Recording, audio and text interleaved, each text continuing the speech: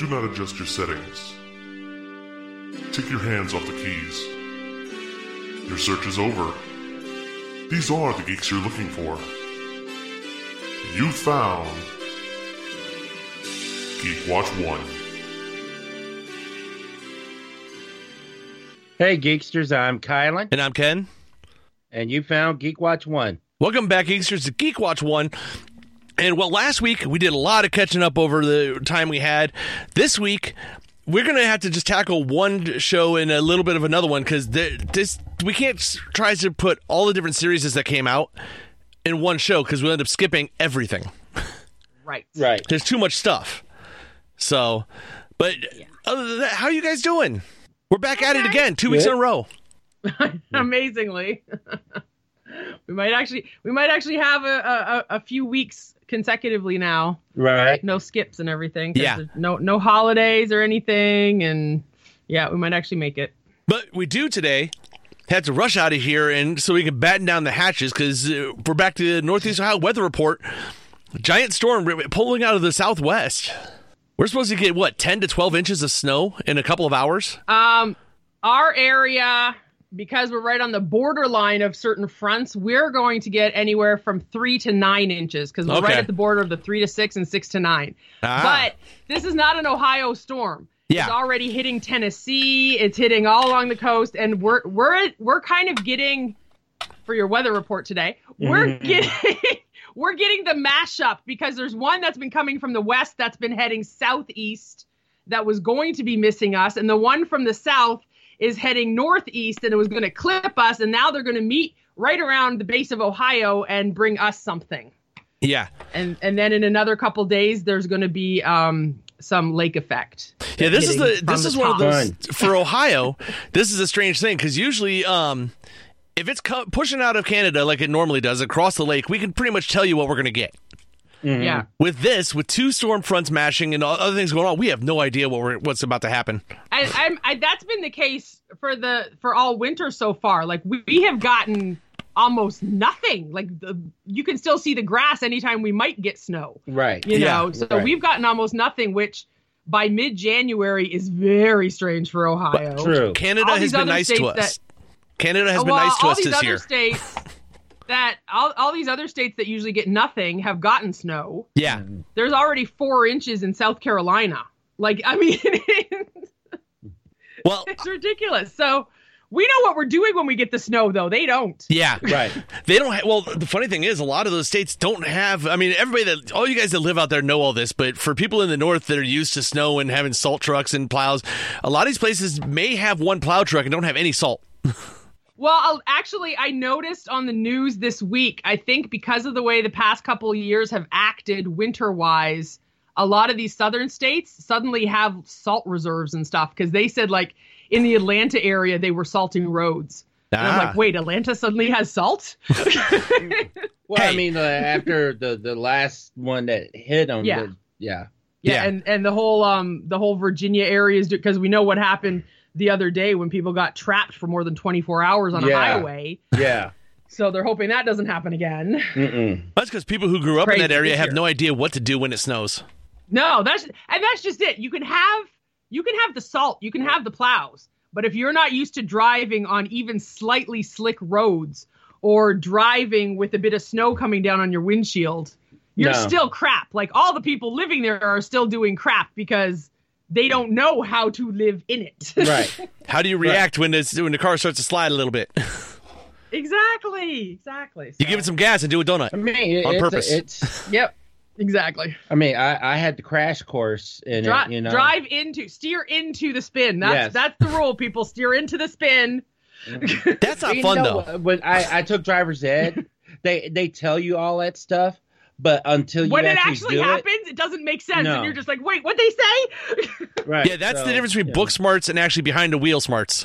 Yeah, exactly. Right. No, and if you've lived in the north, you get the street smarts for that. Yeah. There's no substitute to seat time. Yeah. No. You talk about a lot of guys in racing talks about that too. There's no substitute to sitting behind the wheel and just doing it.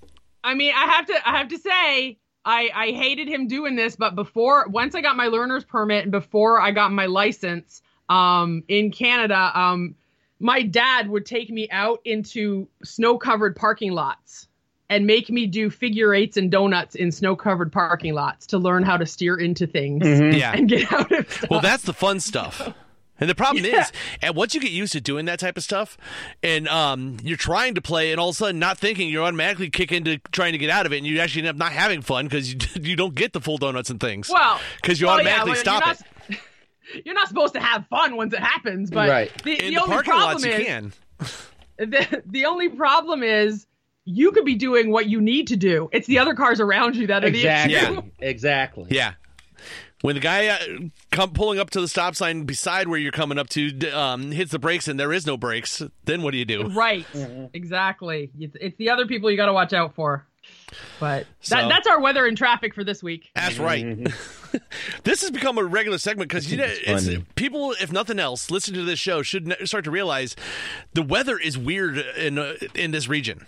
Yeah. Dawn, you're a little bit. You've understood this stuff because you've lived close enough in proximity to the Great Lakes the whole time that you've seen these patterns growing up. Kylan, where you grew up down in Memphis, you probably had none of this type of weird stuff going on. You could see the weather coming from miles away. We got ice. Yeah. You knew it was coming from 3 days away. A little bit of snow, but we always got ice. Ice was. I remember one time, the day before I had to take the LSAT. we had gotten an ice storm, no power, and so I still had an analog alarm clock, and they still had the LSAT. So, and I remember driving on I-40, and it's a sheet of ice, and I that's probably maybe the second or third time I ever had to do that. Whereas now I'm like, I'm good. Now I can do it. No problem. But now then, 2 to 3 inches of snow, you're like, oh, so what? Just go to work. Yeah, exactly. Right. Well, also, like I said, from in Memphis, the weather's coming a week away. You can see it coming. Right. Here, you never know what you're going to get from like hour to hour. Yeah.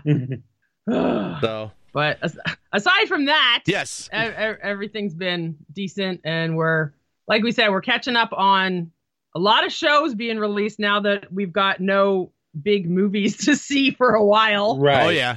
Well, there was a big one this weekend. I haven't had a chance to see it yet. I know you guys probably aren't interested at all, but I want to go see Scream 5. Yeah. No.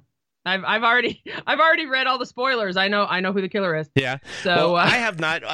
Scream was the first real slasher horror I ever watched because I didn't grow up watching horror movies. Really? I was scaredy pants. I still haven't seen most of them, but I've always loved the Scream series. It's fun because it had the scary moments in it. I mean the slasher scary moments, but it didn't go over the top with it, and they had a lot of fun with it. Yeah. This one almost based on the trailer, though, this one almost seems like it takes it more seriously. Like the previous Scream movies, the fact that this one is just called Scream again, is kind of weird. But the previous versions, the earlier ones, seemed to have more fun. Then they got a little more serious and more slashery. Where now it seems to be more serious. Right. I saw a couple of friends that have seen it that were big fans of the Scream series, and they said they really, really liked it. They were like trepidatious because Wes Craven wasn't involved, but then they watched it and said, okay, this was actually worth it. Yeah, and you have it is technically in the series anyway. You have the same characters coming back. Yeah, that was cool that they got all the characters to come back. Yeah. So I don't know. For fans, it looks okay. Yeah. So well, I'm not into horror, so. I know. Yeah, I'm not a huge horror fan. You're into comedy horror. You'll watch it if it's actually really funny. Yeah. Like you'll watch like the Bruce Campbell stuff and things like you'll watch it if it's actually meant to be like almost slapstick funny. Oh, and I'll do action horror like 28 Days and 28 Days later, like an Alien, sci-fi horror. The original Alien movie was a horror movie. The original movie. Yeah. That one was a straight up horror movie. I don't know. Although, and I did actually, I know I'm late to the party, but I downloaded the Alien Isolation, the one they made a couple years ago where it was actually like a survival horror alien game. And so far, I've made it like 10 minutes into it, and it's kind of sweet because it's the first person walking around the ships. And I haven't got into the alien part of it yet, but it feels like you're playing Ellen Ripley's daughter, going out to get the flight recorder from the Nostromo. Okay. So, but it feels like you're in the movie, basically playing it through her eyes. Okay. Cool. So it's pretty cool so far. Nice. So I watched a show that like we're not doing our review on because it's a different form of geek, but I watched Life According to Jeff Goldblum season 2. I've seen. I think I saw up through Fireworks. Was that the last one for this so far? Yes, I think Fireworks was the last one. Because I think we got another month until the second half of the season comes out. Yeah.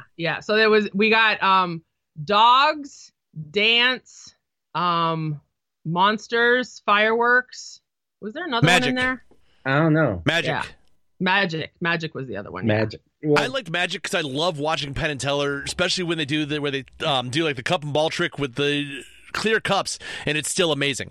Right. I really like I don't care much for Magic in general, but I liked that. The reason I like the Jeff Goldblum stuff is that he takes a scientific approach to a lot of it, and in the Magic one, him putting on those special glasses that watched where his eyes went to see why you get tricked. Oh, that was cool. Yeah, so you could see what the sleight of hand and what the distraction actually does, and see that it actually does work, even if you know what's happening. And the fact was, like, they did it to him with the ball in the cup game, right? Which Penn and Teller have obviously a slightly more advanced version of that because they're switching out to bigger balls and to baseballs and all this kind of stuff. But they did it to him with red Solo cups, and then they did it to him with clear cups, and his eye movements were almost the same, even knowing he could see how the trick was done. So that's how good the distractions were, and the sleight of hand and the movements and everything. Right. That he just kept looking at those things, even though he was still kind of sort of paying attention to how the trick was done. Right. Well, I do like the point they made in that one, though. They made a point of it, the fact that a good magician... And you can watch it, especially if you watch it, then go back and watch the trick again.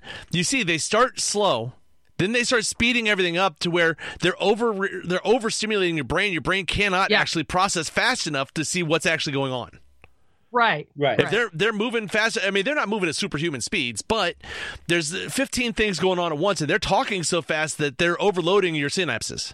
Right. And the fact that there's two of them makes it even better because you've got two people to focus on, four hands to focus on, and they're all going back and forth to their pockets, to the cups, to the table, up high, all this stuff. So it makes sense to actually see the distractions, but at the same time know that that's what you're there for. Yeah. Right. So next time you see a magician of any kind, street magic or anything, listen to how fast they're actually talking. Yeah. Because a lot of times that's all it is how fast they're talking. Your brain's trying to process what are they saying and how quick is this. It's the carnival barker. You know, they get the patter out there, and so that, I mean, if you're into, you know, I think we said this about the first season as well. If you're into knowing, you know, why we do things, why we love certain things, you know, the dog episode was great because it was like why we feel a connection to dogs and that kind of thing. And Fireworks is like, you know, why we ooh and ah over things and all this. And so, like, if you like it's kind of behind the scenes, but more of an exploration and some science in there, as well as fun because it's Jeff Goldblum. It's Jeff Goldblum. And honestly, he is so damn awkward. Like, is this him in real life? Because he is so just awkward. Well, I'm convinced that Dr. Sidney Zweibel and Buckaroo Banzai, like, that's just him. Like, he's more awkward than that in real life, though. Yeah, it's more. You think he's more awkward? More. Yeah. Oh my God, you have to watch more of the show.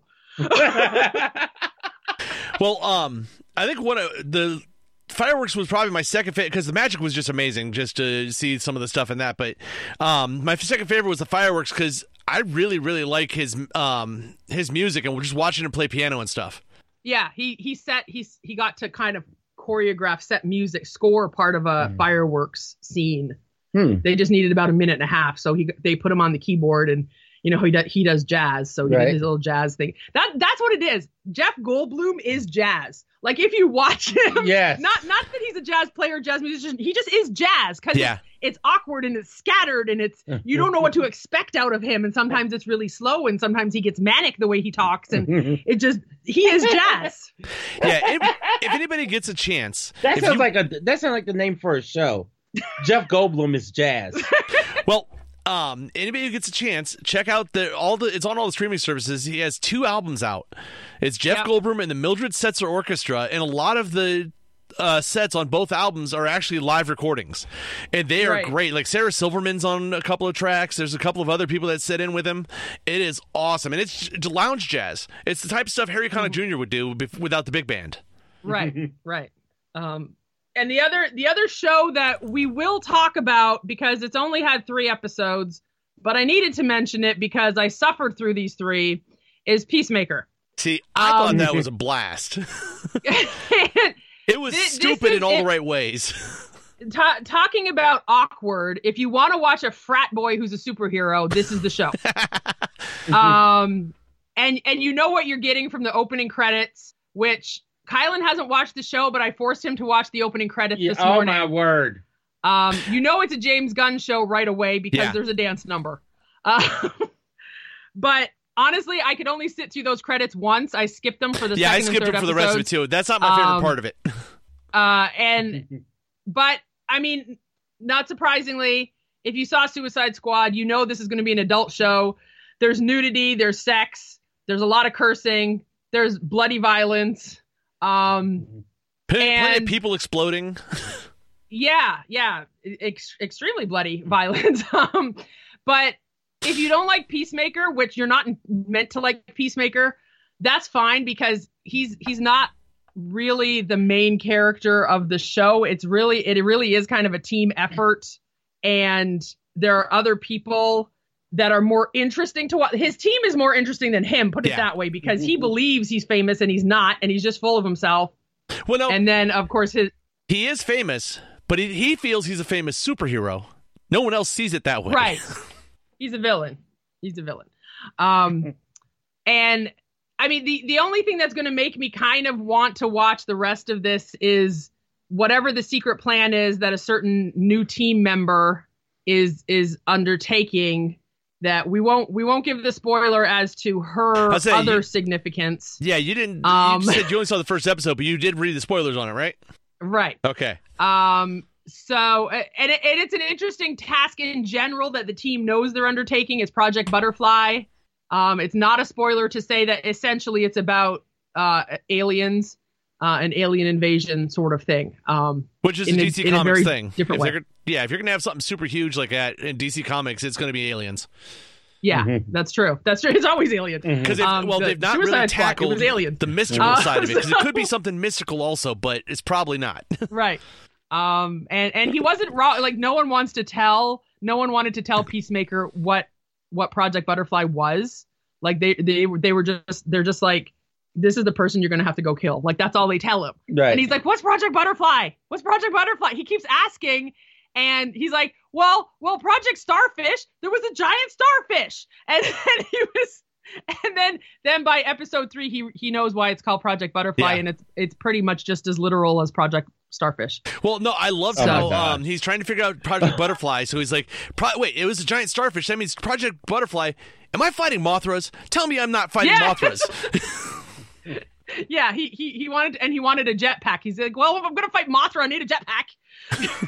You know what? I would agree with that. Yeah, I think that's true, but it's not the case. It's not. It's not giant. Put it that way. But it is literal when it comes to Butterfly. When you get to by the end of season 3, you get to meet when you meet Vigilante. He is such. You think Peacemaker's a little awkward? This dude is like the consummate high school kid who's trying to be cool. Yes. Yeah, he's the nerd who's trying to be cool. He's the complete dork that no one wants to hang around with, who's trying to be cool, who's trying to make himself cool. He won't take his mask off so no one knows who he is, so that when they get captured and people try and find out about him, they won't have any information because he's such a big deal. It's worse than Peacemaker's attitude, to be honest. In the comics, Vigilante is kind of like, I was kind of excited that we were getting Vigilante, but Vigilante no, he's not. No. You'll kind of be happy when you get to episode 3, what happens to him.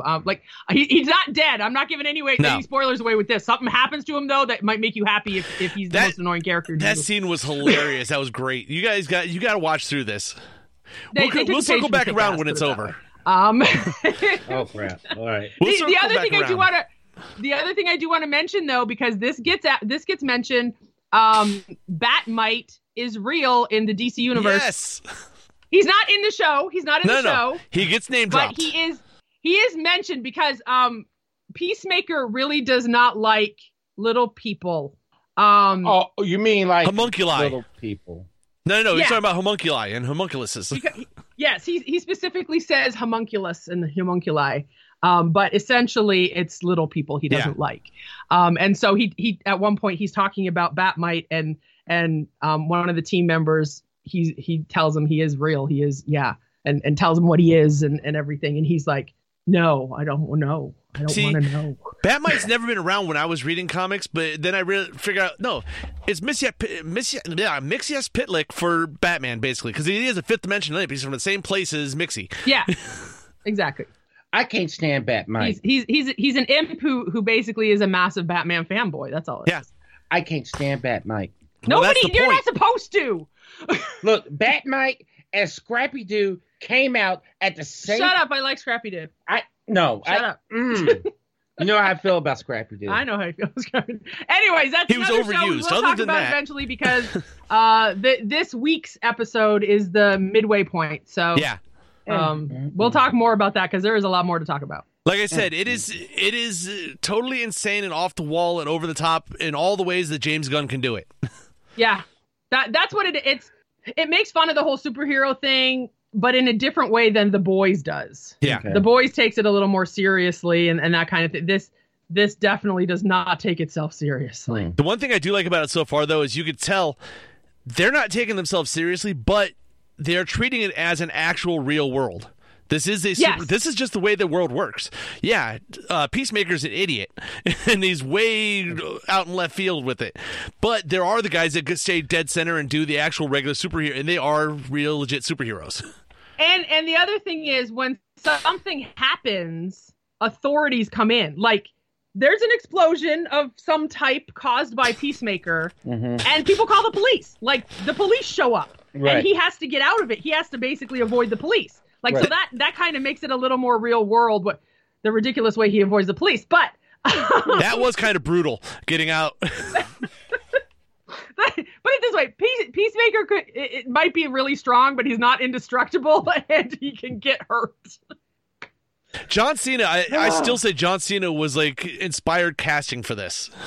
Well, it's easy work for John Cena because he's not the smartest guy, and it's really stiff acting, so he doesn't have to be good at acting for it because he's not good at acting. This is the other reason why you don't watch it for him. Well, he can be depending on what he's given, but I don't think he doesn't always choose the roles that would take that way. There has never been a role where he's been a good actor, so that kind of proves he's not a good actor. He's learning. Put it that way, he's learning. But then again, if you like John Cena for his body, he's naked a lot of the time, or at least shirtless. So you get to see him having sex naked, not full frontal, but you get the back view. So there you go. Naked John Cena takes care of it. Turn the sound off if you want. Go ahead. I just had to get that in there because honestly, John Cena loves being naked on screen. Yeah. He was in that other movie with Amy Schumer where he was naked, and it was a sex-related scene too. Trainwreck? Trainwreck, that was the one. I still haven't seen that one. I saw it only because I wanted to see how LeBron did in it, because that was like his acting gig. But yeah, so John Cena loves being naked. I mean, he's a wrestler. He goes around in tighty whities. Of course, he likes being naked. Right. Actually, he hasn't wrestled in that. I think at the very beginning, maybe. Other than that, he was in jean shorts. Jean shorts is virtually naked. Yeah, well. Anyway, we should move on to news because that's enough Peacemaker. So what is going on in the news? Are we having the January slow time still? I wanted to mention, by the time you hear this, it will already have dropped, but we are looking forward to the Moon Knight trailer hitting on Monday night. They put out a little teaser, 10, 15 seconds long.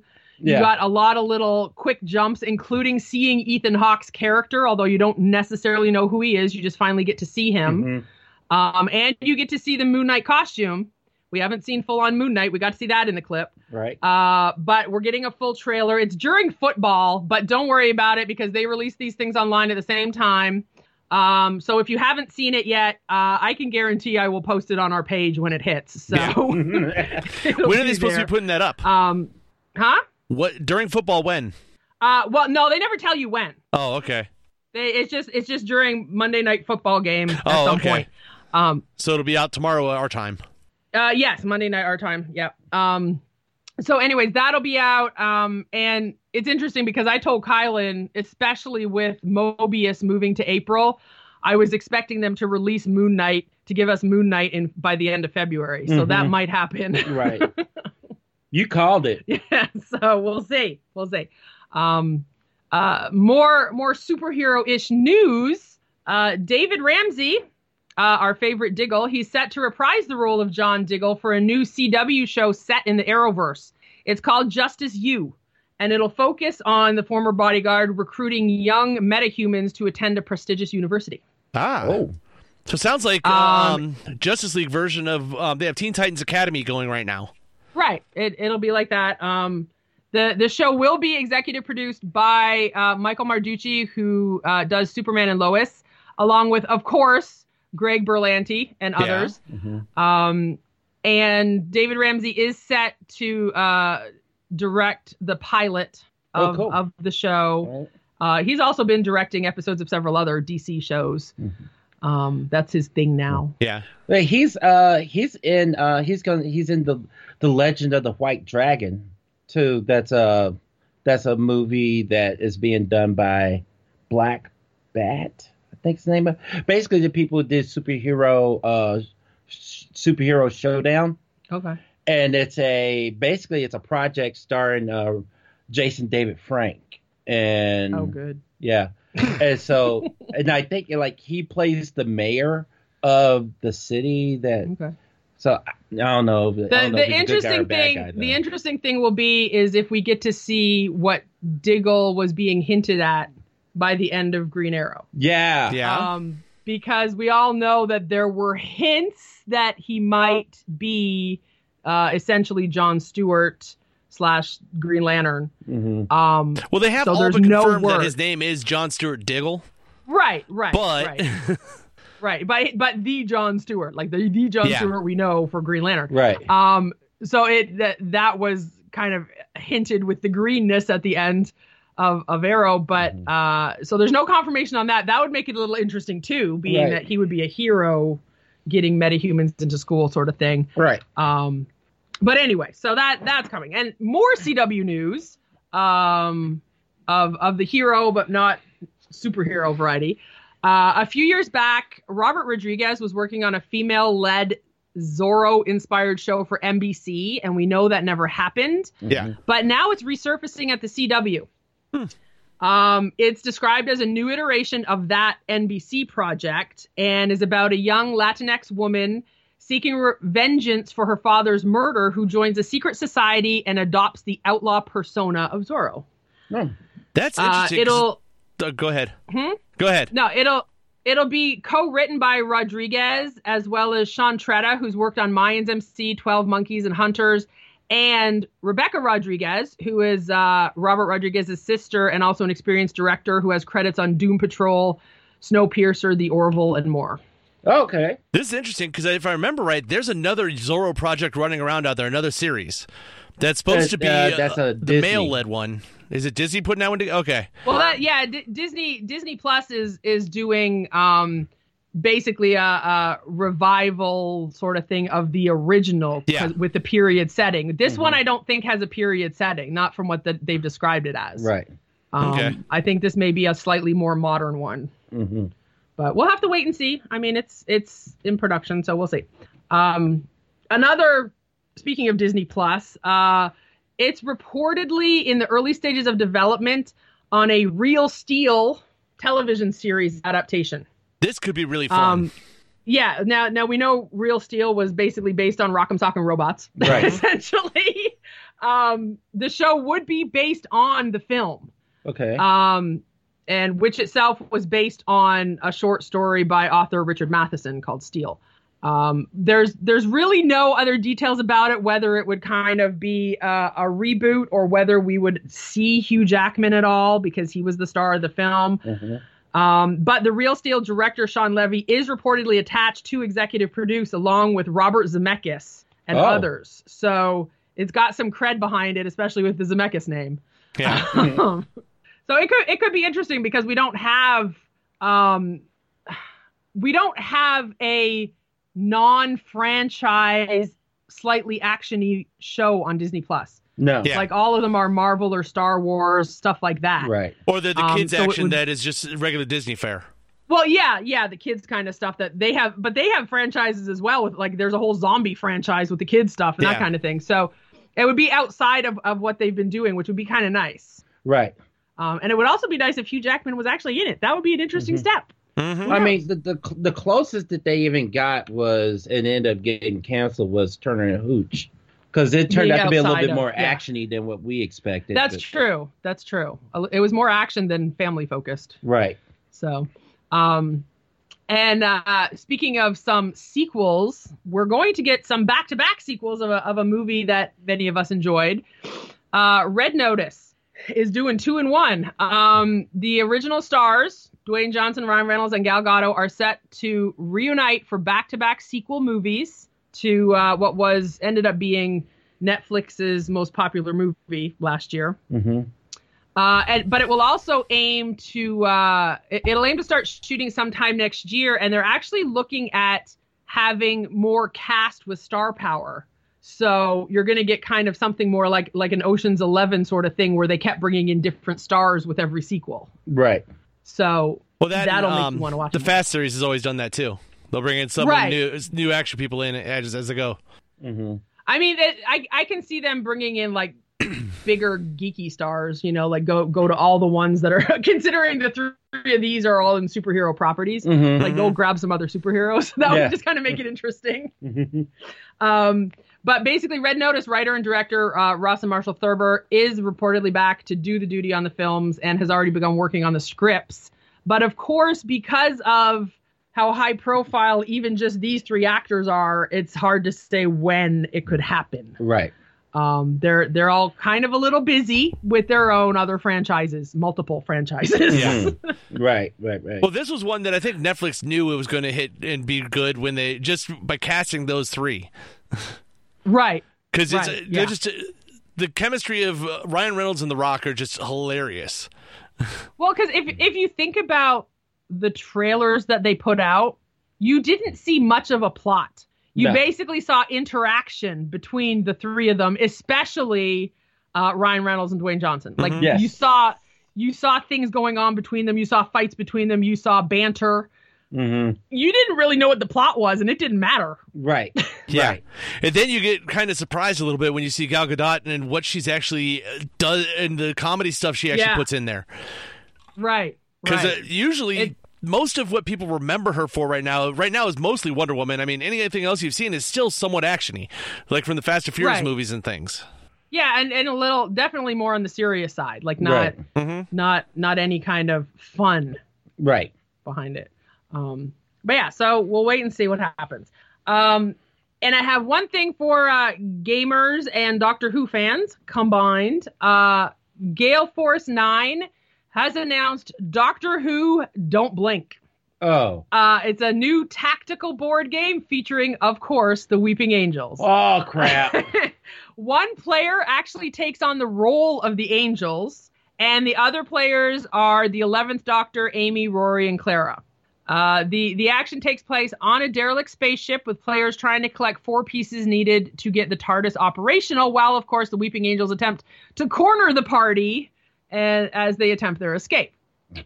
Now, Doctor Who does have several other tabletop games, either in print or coming soon. Gale Force 9 also produces one that's been out called Doctor Who Time of the Daleks. It's a board game. It comes with multiple expansions that you can play as any one of the Doctor's reincarnations.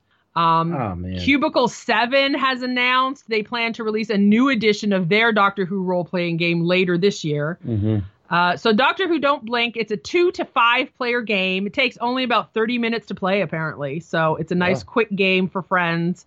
It's going to be probably around $30, and it comes out in April. It sounds like, from the description, it's like a Stratego style just board game. So it's not going to be a huge on mechanics and stuff. It's going to be the actual Right. way the pieces move. Right. It's. I mean, they're specifically calling it a tactical board game, Yeah. not an RPG, not something where you have to deal with a lot of rules. Mhm. But of course, it would help if you're a Doctor Who fan and you know how the Weeping Angels work and and stuff like that, because I'll be interested to see. I might actually look this up to see if I can find rules for it when it comes out, because I'll be interested to see how the Weeping Angels are meant to move. Right. Like, if someone is in the same area as them, do you have to skip a turn if you're the Weeping Angel because they can see you? You know, that kind of thing. Or if you can take anyone by surprise because their characters turned in the other direction. Yeah. You know, that kind of, if you know the way the Weeping Angels work and you have to be looking at them so they can't move, what happens when someone moves? Or maybe there are cards that say you blink or something. Oh, you know? man. So you blink and an angel moves two spaces closer or something like that. You know, that would be kind of cool. So we'll have to see when it comes out in April what the rules might be. If you want it for actually most board games, if you check out the site BoardGameGeek.com, they'll actually have videos on how to play a game. They rate the games. They actually also have all your rules for most of the board games. So that'll probably be on there, and they'll have videos of how the game plays. Yeah. The cool thing is, so we'll check it out and we'll check it out and see. Well, some board games, the interesting thing is, a lot of times they're made by small publishers. Then the game will get bought by someone big who will change the rules on it, and so you could actually find the original rules a lot of times on this too. Right. Because sometimes the game gets more complicated when the bigger people buy it.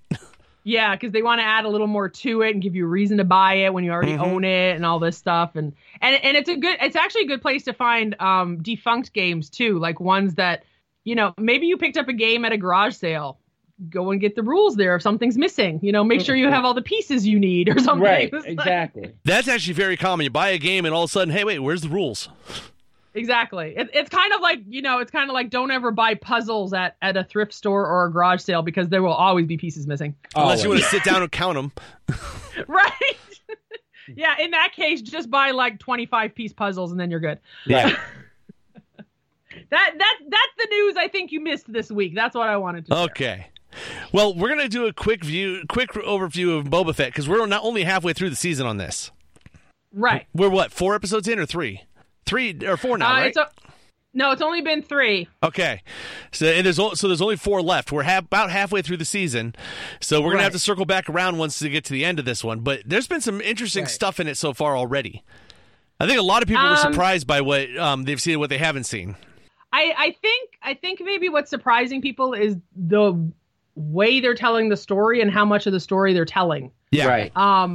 Like, honestly, for a lot of people, and me included, you wanted to find out how Boba Fett survived. Usually in any sci-fi universe, if you get swallowed by a big monster, you're done. Right. Now, apparently, Sarlaccs have a very slow digestive system. Yeah, he did. Well, that's what, remember, C-3PO talks about being digested slowly over 1,000 years. Right. So, you know, Boba Fett had time to think about it. And also, you got to remember, he has that armor when he fell in. So he was already armored up before he got in there. And, you know, that'll help you. But, I mean, the thing is, though, if you look at Boba Fett's armor, especially if you look at it from the movie, he's not fully armored up. No. He's not. There are areas that are just cloth. Okay? So technically, there could have been issues. So this is how we know that it didn't take him that long to get out. Yeah. No. Because he was not physically damaged. But we get to see it's actually fairly brief. We get to see him get out. He fights his way out from all the innards. The interesting thing is I've actually seen a bunch of people complain that they didn't see enough of inside the Sarlacc, but it's like, looking at it, what is there? You just want him chilling in there for like hours? What more do you want to see? It was the insides of an animal. Like, what more do you want? You saw someone else was there. You don't need anything else. Yeah. So, you know, he gets out. You see what happens when he gets out. Basically, there's a lot of flashback in about half of every episode is flashback, which I'm hoping now that we seem to have done the story of the flashback, we will get less flashback. Well, I think we're going to personally, I think we're going to see just the same amount, but it's going to advance forward to where by the time we get to the end, the flashbacks will catch up to where the beginning of the show was. Well, unfortunately, Yeah, but I want less flashback. I want the story to progress. I want more going. It's going so slow because we just keep getting flashback. But seeing more of the Sand People was interesting. Yeah. It completely redefined them for me. Yeah, because you don't really, if you think about it over the course of the early movies, and that you don't see much of them. Yeah. No. And all you know of them is that they're, for lack of something better, bad guys. Right. Who just want to kill whoever comes through their territory. Right. And you have to know there's more to them than that. So they actually gave them their story. They gave the Sand People, they made the Sand People. They made them, right. They made you think of them deeper. They gave them a tribe. Yeah. You saw their living, their lifestyle, their living quarters, what they do daily. You saw all that kind of stuff. And you saw how Boba Fett became one of them in a way. He if you know the backstory of Boba Fett, he's never had family. No. He got a family out of this. Yes. Well, kinda. When he was a kid, he ended up hooking up with a group of bounty hunters that taught him how to do stuff. But that's not the same thing. Right. Exactly. This was actually he actually cared for the Sand People. He wanted to build trust with them so much that he was like, listen, lend me this. I will go out, take care of this, and come back, and everything will be better for you. Right. Also, it's cool because really, if you think about it, you watch what they're doing in the flashbacks, you're learning why is he different than the guy that went into the Sarlacc pit. The guy who went into the Sarlacc pit was a straight loner, worked all by himself, helmet never comes off, he's do the job and move on. He didn't care. The guy at the beginning of this show is a different Boba Fett. Yes, it is. Absolutely. He's definitely deeper. He's got empathy. He cares what happens now. And with the Sand People, you saw tradition. You saw how he eventually earned his weapon. Yeah. And he had to help make it himself. That was cool how they make a gaffy stick. And honestly, that was what's his name? Morrison. The one who plays Boba Fett. Yeah, Tamara Morrison. Tamara Morrison. He said that he kind of brought something into that too, because he's a New Zealander and he brought in part of the traditions of his people. He wanted to show something like that, like indigenous traditions. Yeah. And that came down to what happened when the Sand People were decimated, basically. And Boba Fett gave them a tradition of a burning burial. Right. That kind of got a little deeper into story than you would have expected from Star Wars. Right. Yeah. Well, because because prior to this, the Sand People, Tusken Raiders were all you thought of them, all you knew about them were that, like you said, they were just this nomadic people. You didn't cross their territory, right? But now you find out. Honestly, it made me care about them. Right. It took a throwaway character, and all of a sudden, I'm just like the whole thing when he goes through the whole vision quest. Basically, is what it was. They give him the lizard, and he's like, "Oh, a lizard, thanks." And then the lizard goes up his freaking nose. Yes. And then you find out that he finds the stick like this. It talks to him. Yeah. And that's very indigenous too. It really brought in the cultural kind of aspects to it, which was unexpected. Right. Forget mushrooms. You don't need peyote. You just grab a lizard. Exactly. Right. I have to admit that, when it shot up his nose, it's they said, it's a guide, and he's like, oh well, he's like he's trying to be legitimately. It's grateful. It's like when you're in another culture and they give you some strange looking food, and you're like, oh, thanks. Yeah. But it seemed like he was trying to be grateful. He was, and then whoop, up his... he's like, what the hell? Yeah. No, that was. Yeah, I've kind of gotten sick of the flashback, but I like that they actually gave us decent story for it. It wasn't just a turf war. It wasn't just he gets captured and escapes. They could have gone simple like that, quite honestly. Right. And because of those flashbacks, also, you're getting a bunch of little cameos and stuff from stuff that are making Star Wars fans go bananas. That's Because true. the Right. second That's true. one, when he goes to that outpost in the middle of nowhere, that is Tashi Station that Right. Yeah. Luke was trying to go to. And the two people in the bar, that's Cammy and Fixer. They're two characters that were actually in deleted scenes from the original Star Wars A New Hope. Right. They were in the deleted scenes and they were in the novels and stuff. They were friends of Yeah. Luke Skywalker. Yeah. Right. Yeah. I saw that people were getting happy over that. They finally got their due. It's one of the things that Favreau, Filoni, and now Rodriguez have been doing, to where they could put in these cool little things that Star Wars fans go bananas for, but if you don't know about it, it really doesn't hurt. And then of course you get to the quote present day, and you do get to see the Cantina band. Yes. Yeah. Max Rebo is still doing it. I thought he was on the sail barge when it went down, but I guess not. He got off Well, right before. You know, Yeah, he could have gotten off. You know, If you Well, read I mean, the books that are legends now, there was actually a story where he's like, I'm out. see, there you go. And it was good to see Jennifer Beal. Like, she has an awesome role. At first, you don't even recognize that's her, obviously. yeah.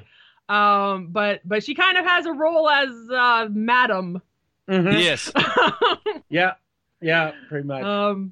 But yeah, so there's a lot of, both character cameos and actor cameos.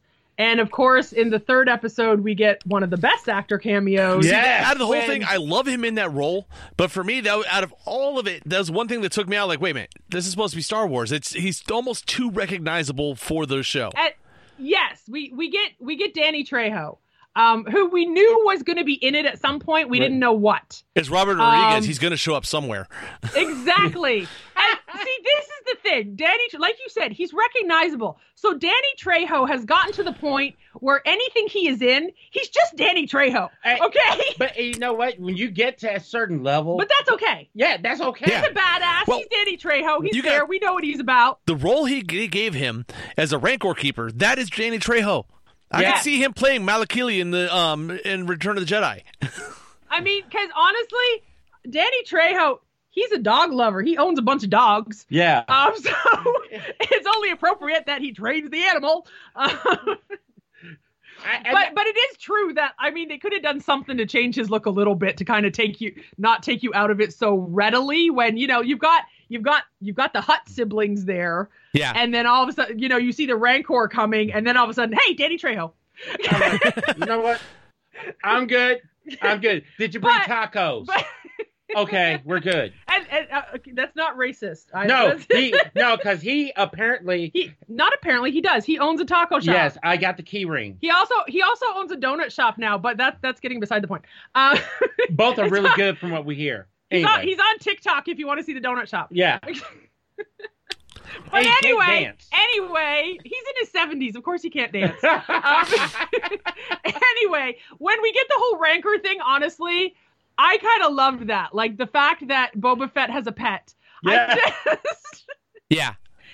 Because you only, this is much like the Sand People, you only think of a Rancor one way. Yeah. You think of it as a violent monster. Right.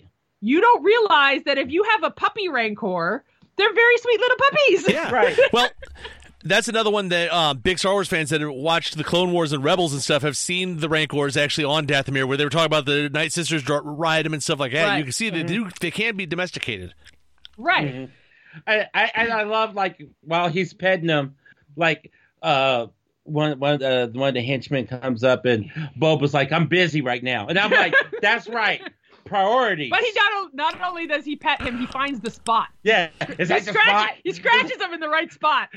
Is that the spot? The best And I'm part like, is oh. Boba Fett is all big and bad, and he's trying to look big and bad. He walks up to the Rancor and just melts. Yep. He's like, oh, who's the baby? Well, Who's the baby? well, I mean, Everyone does with puppies. Come on. yeah, I've done it. I'll be listening to gangster rap or whatever, and look at a good boy, look at a good boy, and then I would take pictures of dogs and send them to Don. Yeah. If Look he at this sees good- a dog in a car and he's at a stoplight, I'll get a picture. Oh, look at the good boy. I'm just saying. So the other thing about these episodes, and again, it showed up in the third episode, our street gang. Yes. Our cyberpunk kids.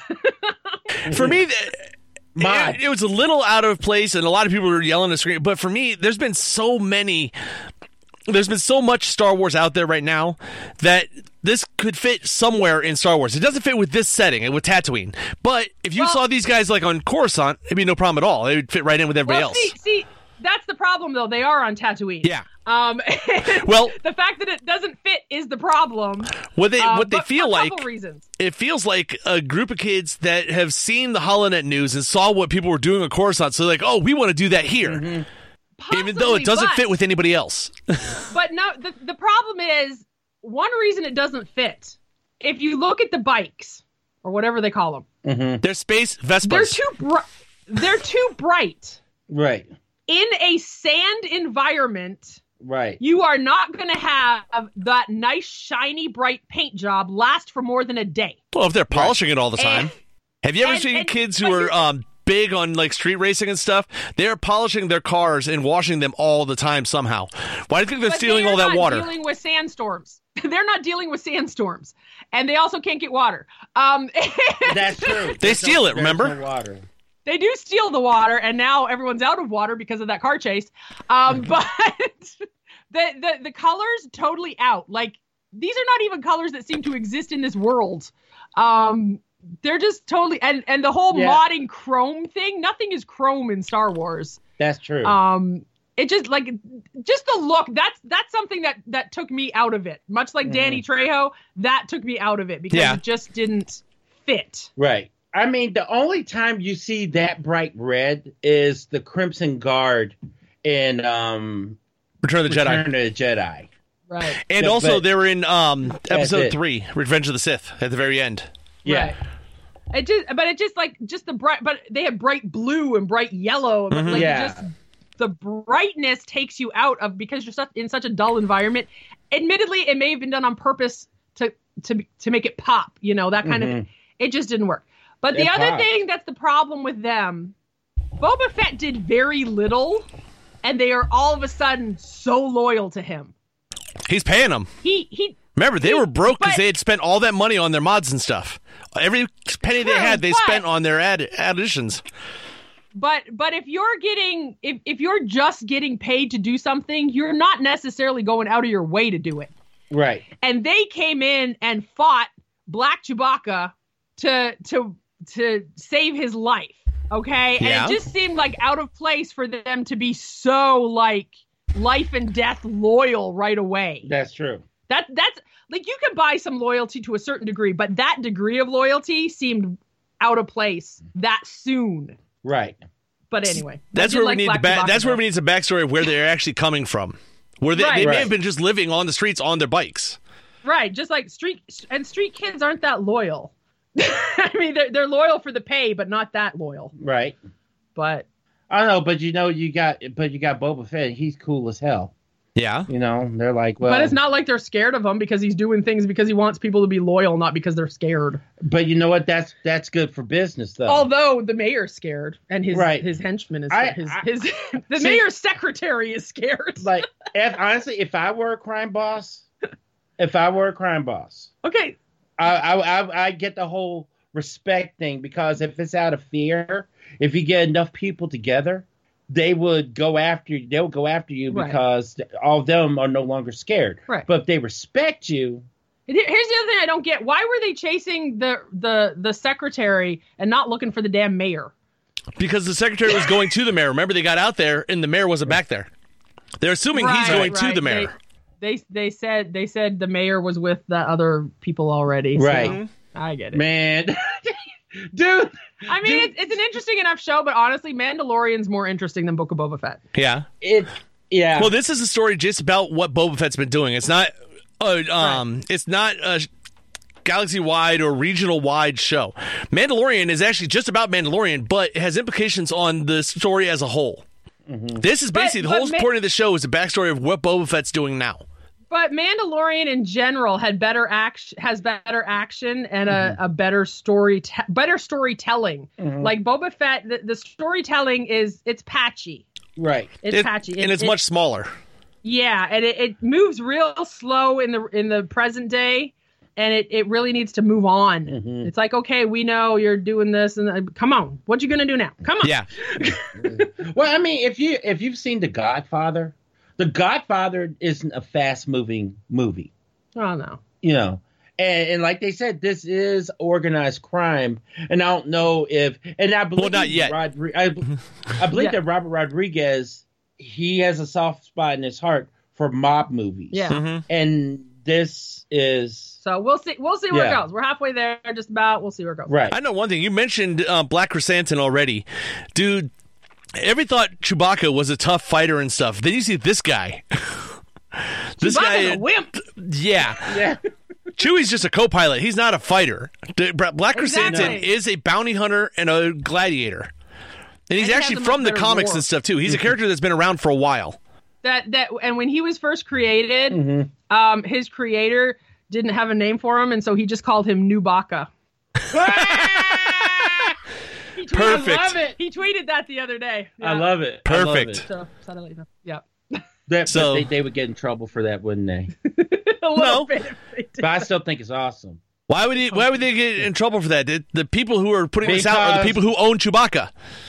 No, because Nubaka is Nubian Yeah. Chewbacca. Oh. And considering he's black, it could go too far. Yeah. See, it depends on how you spell it. If you spell it N-E-W, Baka, you're Well, no, he okay. spelled it N-E-W. Yeah. Right. Yeah, because he's new. He's a that's new not his Chewbacca.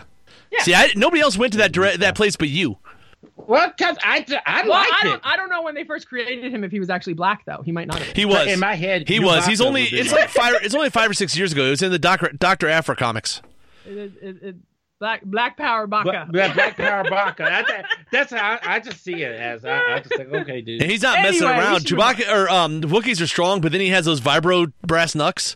That was a hell of a fight. You got to admit. He Yeah. just gets in there and rips Boba Fett out of his little capsule and throws him across the room. That's one of my Right. favorite starts of a fight because you see the flashback, and the flashback gets interrupted this time because he's yanked out of the pod by something. That's not the kind of fight you usually see in a Star Wars anything. No. Yeah. You But know- you know what? It's real though. No, absolutely. I mean, if he was an assassin, that's absolutely real. I think that was kind of cool. That's one of the influences I think that we're seeing from like a Robert Rodriguez. Because his Yeah. are over the top fights and stuff in his movies, and it's all the gangster style stuff. So Oh yeah, absolutely. I was half expecting when the twins came to the palace, and he lets Black Chrysanthemum go. I almost half thought Chrysanthemum was going to offer his services to Boba. Right. It's like, wait, if you're not going to Yeah, kill I was me, pretty sure he was going to. I'll work for you. But Boba gave him some. Well, honestly, though, it showed what a legit assassin for hire he was, though, because it was kind of like, I got hired for this. It's been canceled. Okay, I'm going. Mhm. Yep, Like I'm going to go find the next one. It wasn't just like, well, I still have to finish the job. It was nothing Right. like that. It was like, no, I'm not getting the money for it now. I'm leaving. Right. Yep. But I'm not killed. Okay, dude, I'm Yeah. going. Anyway, Look, we still have enough of Book of Boba Fett to go through Yeah. to see where things go and if people come back and all that kind of thing. What else do we have So that we should- started up? I don't know. Do we have enough time to actually get into Witcher? We do, because Witcher doesn't have a lot of details to cover no, anyway. it doesn't. Okay. That's pretty cool. I do. We're going to get into Witcher, but what I really liked over last season was, and it made it easier, was the actual linear story. Yeah. Okay. And it made it easier just to flow through. It wasn't as abrupt trying to figure out what's going on. You know what I mean? Mm-hmm. I honestly, I like non-linear storytelling anyway. Is because it's going to come together at some point, and that's to me that's more satisfying. Mm-hmm. But so they kind of had to do that in the first season.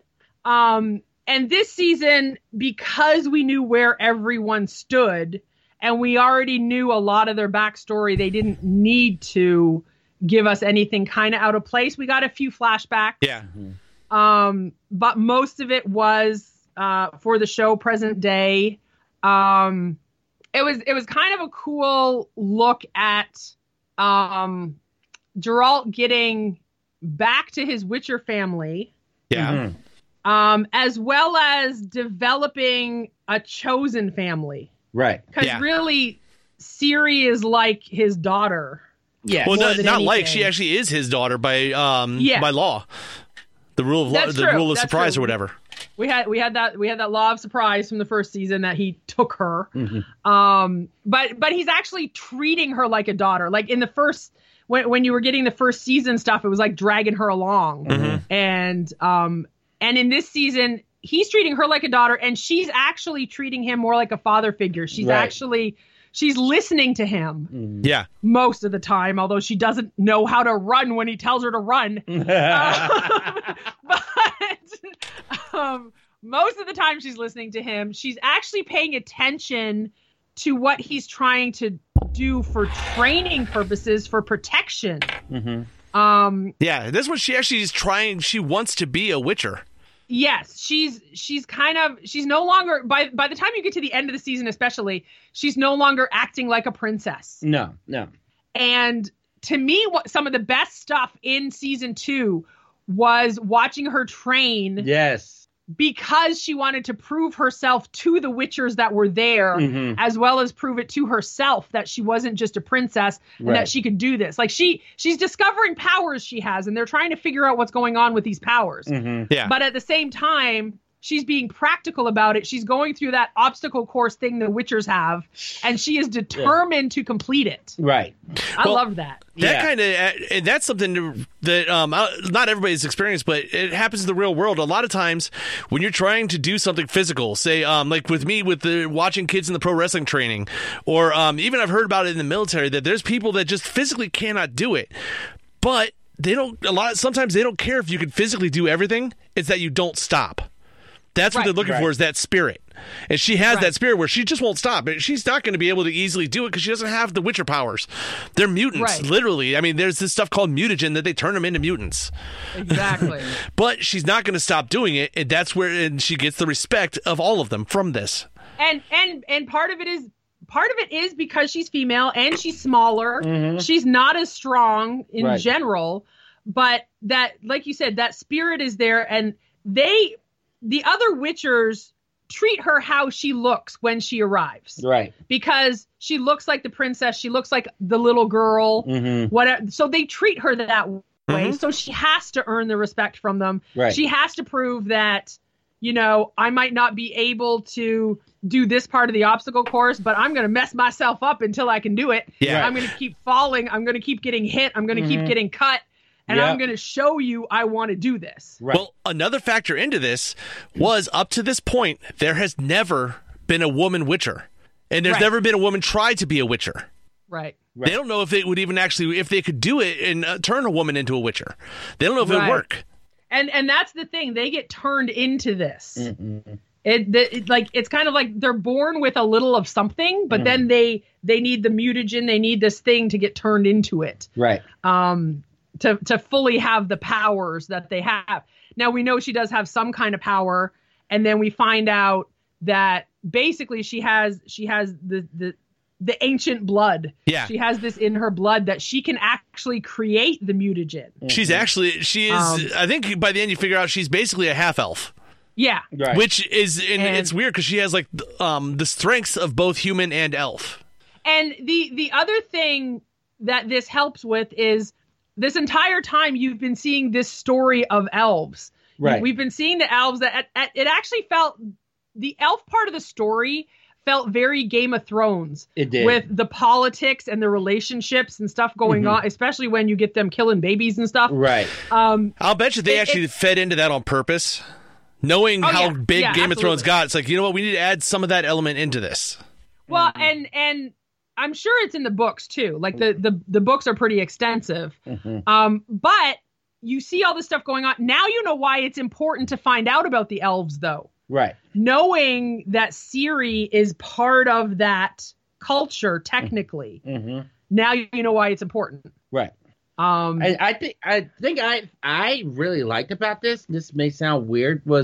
This is probably the first time where I've seen elves be portrayed as, in essence, the bad guy. Like, really, it's. If you look, it's not. They're treated as the minority. They're a minority from another land. That's how they're being treated.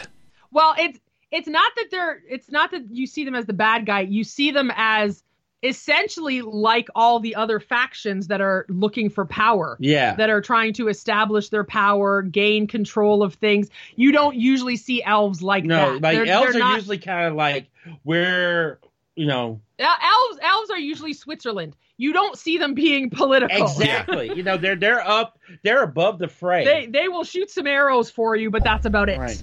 Well, yeah. Or, you know, and the other races will come to them for like some type of, you know, counsel or guidance. Right. Yeah. Right. Well, But the people in our realm, the geeks have all kinds of different references, but in general, the general population out there that are watching this, the elves, they've heard of elves like with Santa Claus. That's a totally different thing. But they know what they know of the legacy and history and everything about elves, they learn from Lord of the Rings. And it's all high elves there. They've been around forever. Right. They're the ones that give, like you said, they give the advice. They'll give you a hand once in a while if it is something that they think they might be able to do or they may not. It's kind of like elves have always been the ancient upper class, Right. the aristocracy. Right. You know, like I said, for people who play this, D&D and stuff, it's a totally different animal because elves are everybody. Right. And this is more like a D&D sort of thing. Mm-hmm. Like, and if you look at a lot of the depictions in general, this is much more D&D, and I think this is why I like this better than Tolkien stuff. Like, Mm-hmm. I don't like that form of high fantasy. Mm-hmm. But I like this better. I just like the grungier stuff. I don't know. Yeah, this is grittier, more like down on the street level. Yeah, like give me the street level stuff. Don't give me this person begat that person. And the monsters are much cooler in this. Yes, absolutely. The monsters are fantastic. Yeah. And getting to that, we now get to see that apparently Ciri kind of is the cause of some of these monsters. Yeah. Or calling them through because there's another dimension involved. Mm-hmm. And so there's a lot of, it's not flashback, but other dimensional flashes. Because there's another character there, seems to be controlling Ciri at times, or seems to be controlling the witches at times. And I'd like to say, I just finished up Rise of the Tomb Raider, and because of that game, I was able to understood who this other person was. There you go.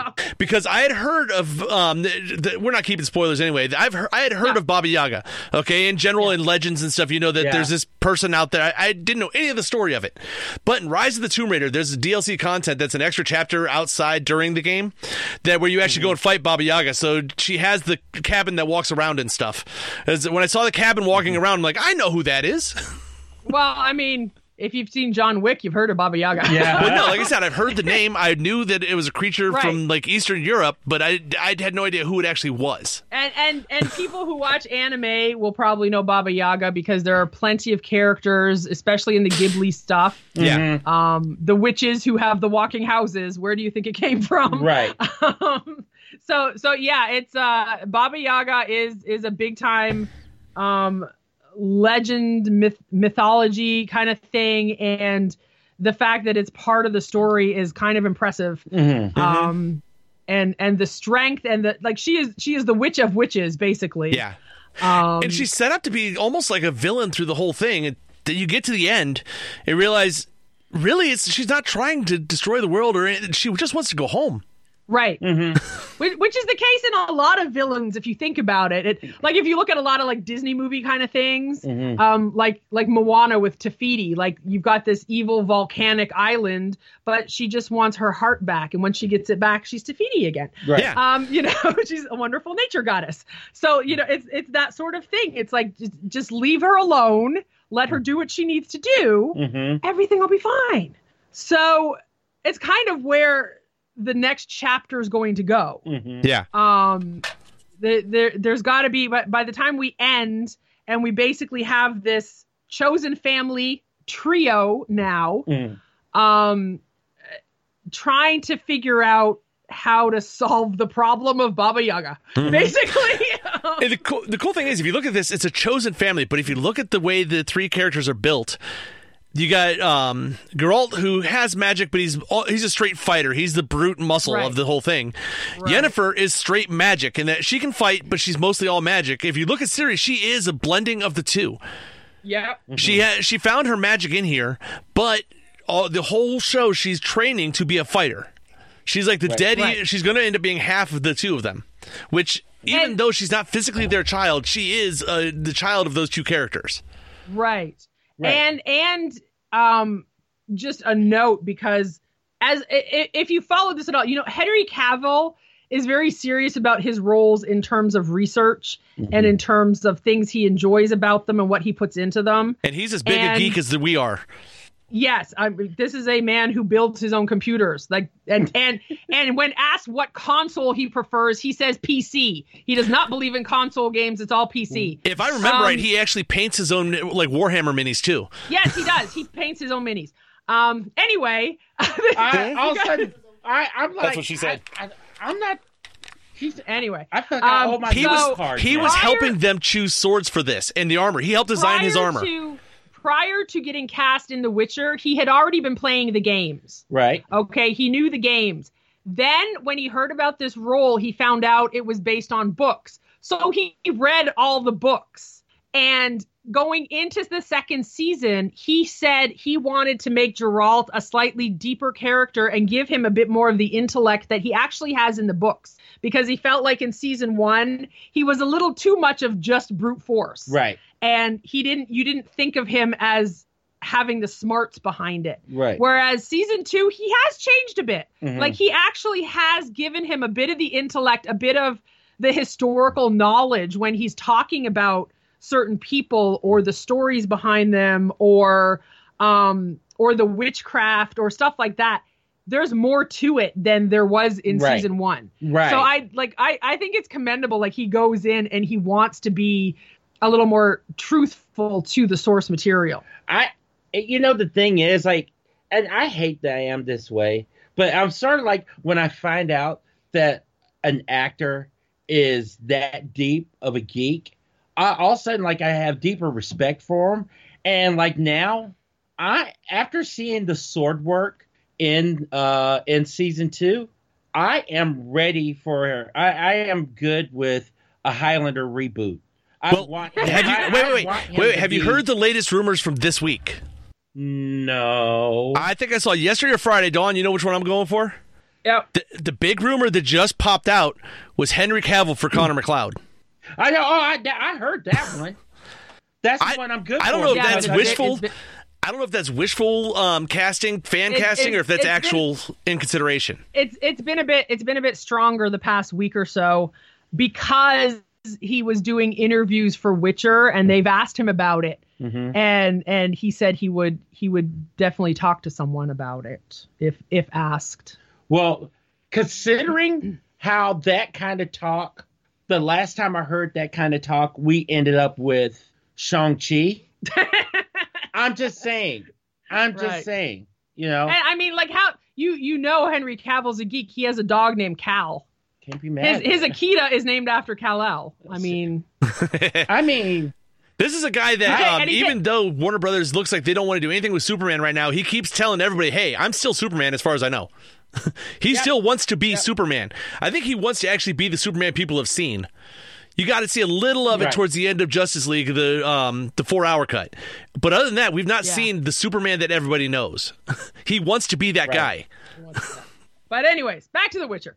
But the one thing we get at the very end, we do get that bit of a twist because we've been getting these flashes of Ciri when she was essentially possessed. And they were giving her idyllic life with her parents. If you paid close attention, as everyone starts to disappear, there's one person who didn't disappear because everyone else was dead and they disappeared. And in the background, one person didn't. And at the very end, as we're dealing with elves and we're finding out who really killed the elf baby, he turns around and, oh, hey, it's Ciri's real dad and he's alive. Yeah. And he's a dick. And now things are going to go badly. Yeah. Because now he wants to find his daughter. Well, you have to show the big bad for the next season before this season's over. That's true. So Ciri's dad has turned into Liam Neeson, and he has a particular set of skills.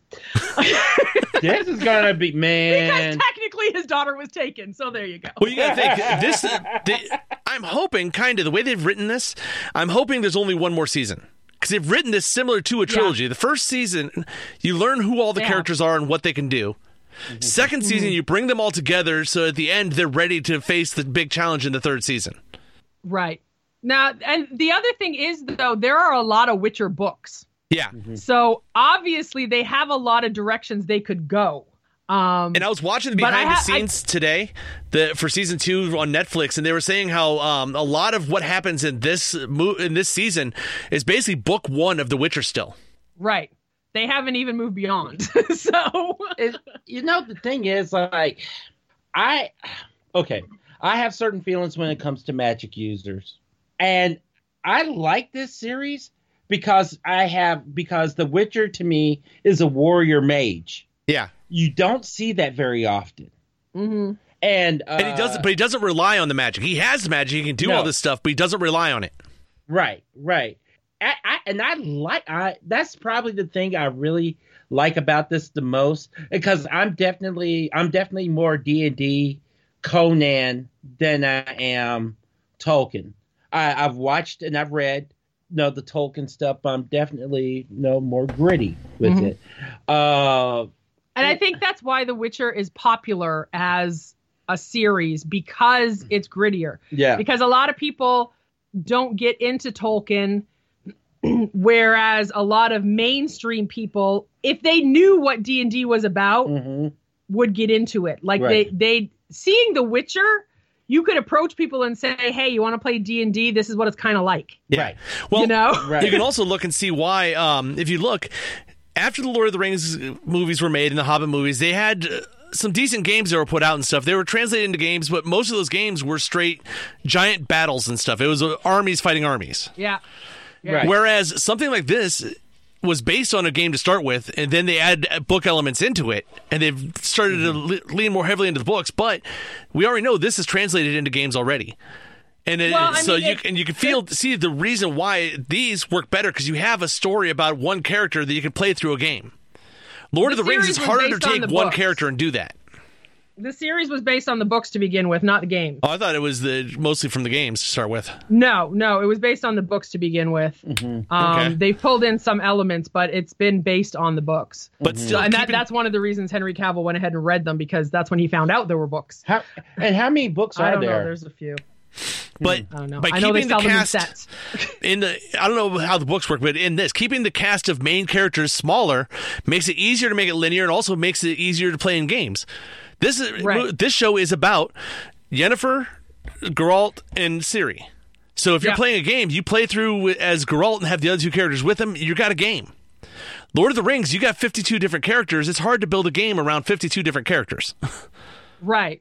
It's hard to see yourself in that situation.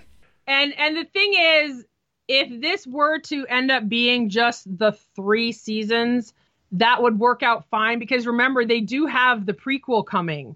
Blood Origin is coming out, and that again is based on the books and a lot of the backstory that's in the books. Well, the anime that's on Netflix is also a prequel. I think it's like 100 years before this. There's a couple of animes out there. There's the movie and the series. But yeah, so you get, and I mean, the prequel is something to look forward to anyway, because you have Michelle Yeoh starring in it. But it covers a lot of the elf stuff. Right. So I mean, either way, it'll be interesting, and you'll get the same sort of feel for it from that. So, but overall, I had fun with this. Yep. As they're fleshing out this world, we're learning more, and it's just like if you're playing a campaign in Dungeons & Dragons. We keep making the reference, but the farther you get into it, the more fun you're having, because you're learning more about the world and you can feel it better. Right. So, but anything else before we get ready to wrap this up today, guys? Have they even started filming the 3rd season of this yet? Not that I've heard, no. Okay. Well, with any luck, we'll have it in 5 years. Right. It was, 2 years between this one and the 1st season? I mean, we had a pandemic in the middle of that, but still. I mean, at this point, we're expecting multiple years between seasons of anything. Right. So the one thing we didn't touch on, and if you guys listen to the soundtracks for The Witcher, you'll find out that our bard friend is the continent's pop star. He is Harry Styles for this world. Yeah, he is. I love what they do with the bard. Like, I actually care about the bards now. Because usually, when you hear people say, I'm a level 3 bard, and I'm like, bard, whatever. But I like this bard. This dude is awesome. No, the best is when he's in the prison, puts a band together with the rats. Yeah, exactly. And I mean, honestly, you don't think about the way they show Jasker in this, the bard. Not only is he there for the singing, but bards are the storytellers, and a lot of people don't think about that. Right. So that being the storytellers, they are fantastic con men. Yeah. Yes. Okay? So they can get people to do things because they can tell the stories. Because they can make them believe what they're telling them. And that you actually see that in season 2 as he tries to get away with some things. Yeah. I wouldn't trust him with the. Although just as he should have walked away, he got slightly his ego got a little insulted and he turned back. He shouldn't have turned back. And you could see as he's turning around, he knows he's not. I shouldn't do this. This isn't going to go good. He knows. I gotta let this walk. It could have all gone well. I think he does. He has a heck of an ego. Yeah. Well, bards tend to. Yeah. So. Yeah. Well, like I said, he's a pop star. Everybody in the world loves him, and he is his biggest fan. The bards believe themselves to be the most important people because they are telling the stories. They are creating the legends for these warriors. Yeah. There's actually a good amount of songs by him on the soundtracks for this. Yep. Of his songs. Well, there you go. Anyway. So I think we've covered everybody on this now. That was the one person we didn't catch. Yeah. So, and that's the most important person of all. That's right. In his mind. A legend in his own mind. Okay, well, Geeksters, what did you think of Witcher Season 2? Did you enjoy it more than Season 1? Was it terrible and you go away and never come back again? What is it? Let us know. Also, how are you enjoying Boba Fett and Peacemaker? There is such a wide gamut of different things going on right now. It's interesting. There is, for sure. Dude, like I said, Peacemaker, I can't get it. I'm just dying on this show because it's stupid and crazy in all the ways it's supposed to be. Right. That's okay. True. Well, guys, let us know. If you have any questions, also let us know. You can get a hold of us at www.geekwatch1.com. Anywhere, everywhere, all social media, we are GeekWatch1. If you put GeekWatch1 into a search bar and don't find us, let us know, and Miss Dawn will take care of the problem. I have my own warriors. You can also email us, geekwatch1@gmail.com. We are proud members of the Tangentbound Network at tangentboundnetwork.com and Weeby Geeks Podcast Collective at weebygeekspc.com. Also, give our buddy Charlie Murphy over at Stray Dog look. Go to straydogakron.com. You can find everything from Charlie's Stray Dog, the Akron Pickle, the Cafe 388, the Bob's Hamburger. What else has he got coming? You know he's got 5 or 6 other things going. He's recruiting for a radio station. Oh, yeah, I saw he's making his own Bob's Hamburger radio station, or is it Stray Dog radio? Yeah. We'll find out more and provide the info soon. Yeah, it's probably internet radio, but still. Hey, I know a talk show that he should have on there. A weekly talk show. Post episodes. Yeah, that's right. He can post our episodes. He's becoming a media mogul now. He is multimedia mogul. Multimedia mogul. Oh my gosh. So, but other than that, guys, for Kylan and Dawn and myself, just remember, no matter where you go, there you are.